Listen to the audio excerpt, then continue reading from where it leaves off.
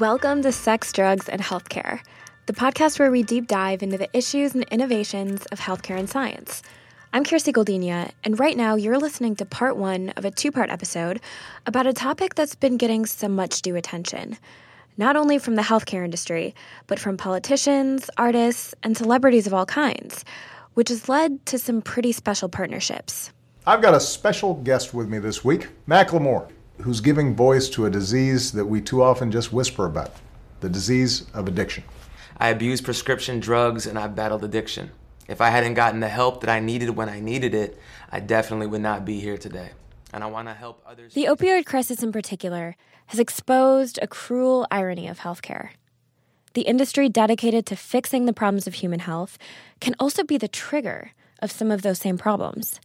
And in the case of addiction, this has spiraled into a systemic catastrophe. The opiate problem in America has become epidemic.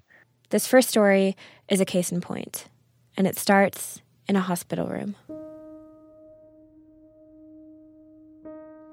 The doctor turned to me and he said, well, your son has acute renal failure. And they were drawing his blood, and I could tell that his blood was abnormal. Cherry Kool-Aid with chocolate syrup at the bottom. And they had him intubated. They put him into an induced coma state. He had pneumonia, so they'd had to aspirate his lungs. It was just horrible, horrible, horrible. And the doctor nodded to me and pulled me aside, and you could tell the expression on his face. And he said, sir, you need to prepare yourself. This does not look good. Tom Dooley was faced that day with a parent's worst nightmare. His son was on the brink of death and was addicted to heroin. This was back in July of 2015, and Tom's son, named Thomas like his father, made it through that night. But we're going to back up to when his addiction started, when he was diagnosed with anxiety and OCD. When he became 12 to 13, he developed OCD and went to see a psychiatrist. And that was the first time we heard the diagnosis of OCD. We just knew something was strange that was going on, and he wasn't telling us about it. We just knew that there were anxiety issues surrounding him. So the psychiatrist diagnosed him with OCD and with essentially acute anxiety symptoms, and immediately put him on benzodiazepines. For those who aren't familiar with them, benzodiazepines are a standard class of drug used to treat cases of acute anxiety like Thomas's. You've probably heard of some of the more common brand names like Xanax, Ativan, Klonopin, Valium. There are a bunch of them, which are often prescribed by doctors on a pro rata or as-needed basis. But here's the thing. While most of the attention surrounding drug abuse has been on the opioid crisis, the crisis isn't isolated. Benzodiazepines are a separate class of drug, but abuse of them has risen too, with overdose fatality counts nearly quadrupling over the last 20 years. And, to make matters worse, benzodiazepine addictions can easily turn into opiate abuse given the right circumstances. In fact, this was such a problem that last summer the FDA issued a black box warning, the strongest warning they can give, about the concurrent use of both classes of drugs. Now, we've been talking a lot about the downsides of these drugs, but it's only fair to mention that benzos do have substantial benefits for people who deal with anxiety. They can provide quick relief when anxiety peaks, and the peace of mind alone that you have a solution to help you get through those moments can be priceless. So it's no wonder that ever since they became available in the 1960s, they've been growing and growing in popularity. Most of those benzodiazepine drugs came out of the Upjohn Drug Company, which is a drug company I worked for in the 1980s. You heard that right. Tom's a scientist who worked for the very company that had a hand in developing the drugs that triggered his son's addiction. So his investment in the drug addiction crisis comes from both a personal and professional place. I watched my son, when he was a young child, go on benzodiazepines and attempt to go to school like a zombie. It just made him lethargic, and it was just horrible. He had taken Klonopin, and he had taken, Ativan and all those drugs of that class, and And his life was just really messed up. And here's when the transition happened. He had his wisdom teeth pulled, and the doctor prescribed for him an opiate painkiller. And he took that drug, and he immediately said, for the first time in my life, I feel normal. He then basically shifted over and then became addicted to opiates. So Thomas's first overdose you found out about from the doctors in the hospital. How did you find out about his second? I found it out actually by accident. My son's name was Thomas Dooley, and my name is Thomas Dooley. And the mail came, and I had opened an envelope from the insurance company thinking it was to me, and it basically said, if you want to get on a Suboxone trial for drug addiction, this is the information you need to know. It wasn't snooping. It just was addressed to me, as far as I was concerned. And I just went, oh, my gosh. Well, if he's needing Suboxone, something happened. And then I had to confront him about that episode. He was Narcaned back to life in a restaurant. And that addiction haunted his son until one day in February of this past year. Do you remember that day? I remember it extremely well. I was the one who found him dead. I was working from home, and I went downstairs, and I found my son slumped over in a chair. I was shouting, Thomas, Thomas. No answer. And I walked up to him, and I put my hand on his neck, and I could feel that he was cold. And I just said, oh, no, Thomas, what have you done? And then the rational mind kicked in, and I said, he's dead, confirm it. So I tested his arm to see if rigor had set in, and it had. And then I turned around to see if there was any viable reason to try to resuscitate, and there wasn't. Just before Thomas died, he had gotten sick, which eventually turned into pneumonia and sent him to the hospital. Within 2 days of recovering and getting released, his friends took him to get more drugs. They think these friends love them when in fact they don't. They just want to get high with them. And 2 days later, he was dead. Both as a parent who watched his son battle addiction and as a biologist who understands how the healthcare system failed his son, Thomas turned his grief into a mission to help others avoid the addiction that took his son's life. We're going to come back to Tom's story in part 2 and talk about a solution that he's been developing that could help others who face anxiety without the risk of addiction. But first, we're going to take a look at another case. This time, one with a happier ending. My son's case, he's been off opiates for 6 years. This is Nick. Nick isn't his real name, but he's asked not to be identified. Nick's son, Grant, also not his real name, became addicted to opiates as a young adult, just like Thomas. But unlike Thomas, Grant's addiction was not the product of a prescription regimen, but of an experimental desire that turned into a dangerous habit. I guess about 18 or 19, he had gone off to, one of the best art schools in the country.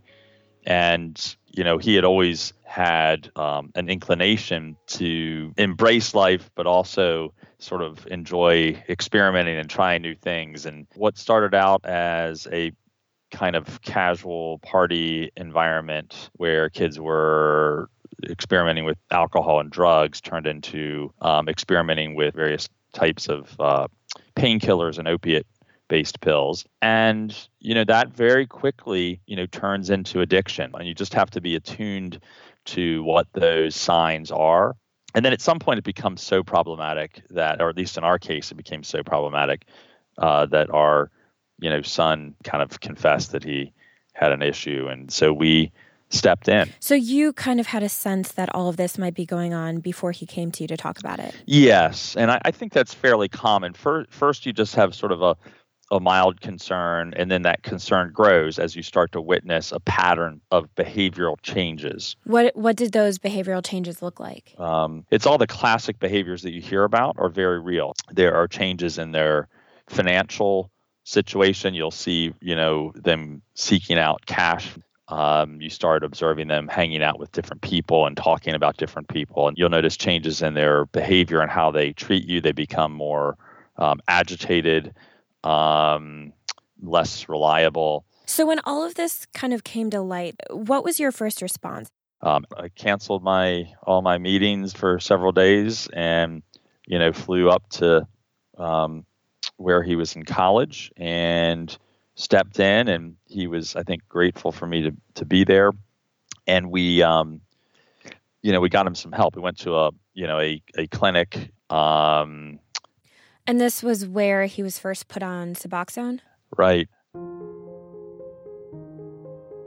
If Suboxone sounds familiar, it's because you've heard it mentioned before. I had opened an envelope thinking it was to me, and it basically said, if you want to get on a Suboxone trial for drug addiction, this is the information you need to know. So what is Suboxone, and how can it help people battling opioid addictions? Suboxone is a medication that is effectively a synthetic opiate, but it doesn't sort of create the same sort of high that you would get from, a prescription pill. More specifically, Suboxone is a semi-synthetic opiate derivative, which is made up of two compounds. The first is buprenorphine, a partial opioid agonist, which means that it binds to a subset of opioid receptors and stimulates them, but only partially, so you don't experience the same high sensation that you would from, say, heroin. But it can trick the brain into thinking that the compound bound to the receptor is heroin, and this can prevent continued cravings. The second compound is naloxone, which is often used in emergency situations to reverse the effects of an opioid overdose. Narcan, which is a brand of naloxone, you may recall was used to save Thomas's life during his second overdose. He was Narcaned back to life in a restaurant. Naloxone is a competitive opioid antagonist, meaning that it binds to opioid receptors without activating them. So with buprenorphine and naloxone occupying the opioid receptors, even if someone on Suboxone were to take an opiate, it wouldn't have the effect that they were seeking. It sort of gives you comfort that, there's no point in relapsing. It's not going to have the effect in my body. Exactly. This may sound like a miracle drug, and for many people, it has been. It gets you out of the lifestyle that you were in and gets you out of craving opiates all day. And that's a really important thing because it allows you to get your life back on track. You can go back to school. You can, interact with people and lead a fairly normal existence while you work on, the underlying issues that may be contributing to your addiction and allow yourself to get healthy, allow yourself to stop selling, stop hanging out with people who are doing dangerous things. And so on the one hand, it's a terrific medication. And I think using that as a bridge to sobriety is a really useful thing. Suboxone has been effective at weaning people off of opiates, but because it contains buprenorphine, which has some of the same effects as opiates like heroin, there is a risk of dependence. It is hard to get off of. What we observed is somewhere, toward the end of that 24 hours, it's wearing off and your body is starting to go through some withdrawal symptoms from the Suboxone. You feel off, a little bit like you might feel if you were hungover or something. And on the occasions we were together, I'd watch him every morning take a couple hours to get his day going.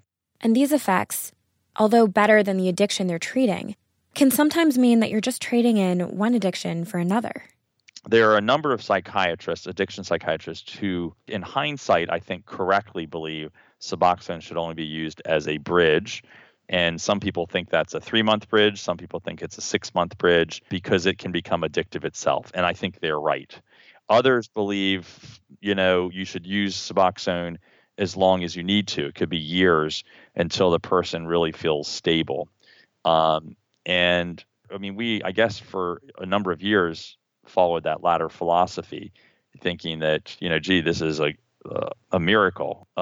It seemed like, we'll just keep using this and it seems to be really helping, but you don't realize that you're basically creating what would be a healthier addiction, but it's still an addiction of forms because it's hard to get off. This is true. While many psychiatrists and recovery centers advocate the short-term use of Suboxone, it's also prescribed as a longer-term maintenance program. Grant used Suboxone as a longer-term solution like this, and although he was able to get off the drug eventually, some are finding that extremely difficult to do. Last year, the New York Times showcased the story of April Heilman, who, in an effort to treat her opiate addiction, became addicted to Suboxone and abused the drug to a dangerous point. The article warns that while a bridge to sobriety can be beneficial, if you get stuck on that bridge, you haven't solved the issue. But the problems that face addicts don't start and stop with the drugs that are prescribed to treat them. The problems of the industry run much deeper. Because the reality is that if you seek help for your addiction, your treatment may differ depending on where you go. A study published in the Journal of Addictive Behaviors, Therapy and Rehabilitation notes that the use of an opioid agonist, like buprenorphine, is the standard of care to treat opiate addictions. Yet, many Narcotics Anonymous programs stigmatize the use of these medications by discouraging patients on them from speaking up at meetings or recognizing themselves as sober. And these conflicting messages can leave addicts without a clear path to recovery. This, Nick feels, threatened his son's chance of getting clean. For most conditions that are this prevalent, there is a very clear standard of care. If you have a torn meniscus in your knee, you could probably go to any orthopedic surgeon in America, and they might have a difference of opinion around, do you need to do it now or can you wait another year? But they're generally going to know what procedure to do. And there is an accepted protocol and standard of care. There is not for addiction. And you could go to 5 different psychiatrists and you'll get 5 different answers. And so it's extremely difficult to navigate.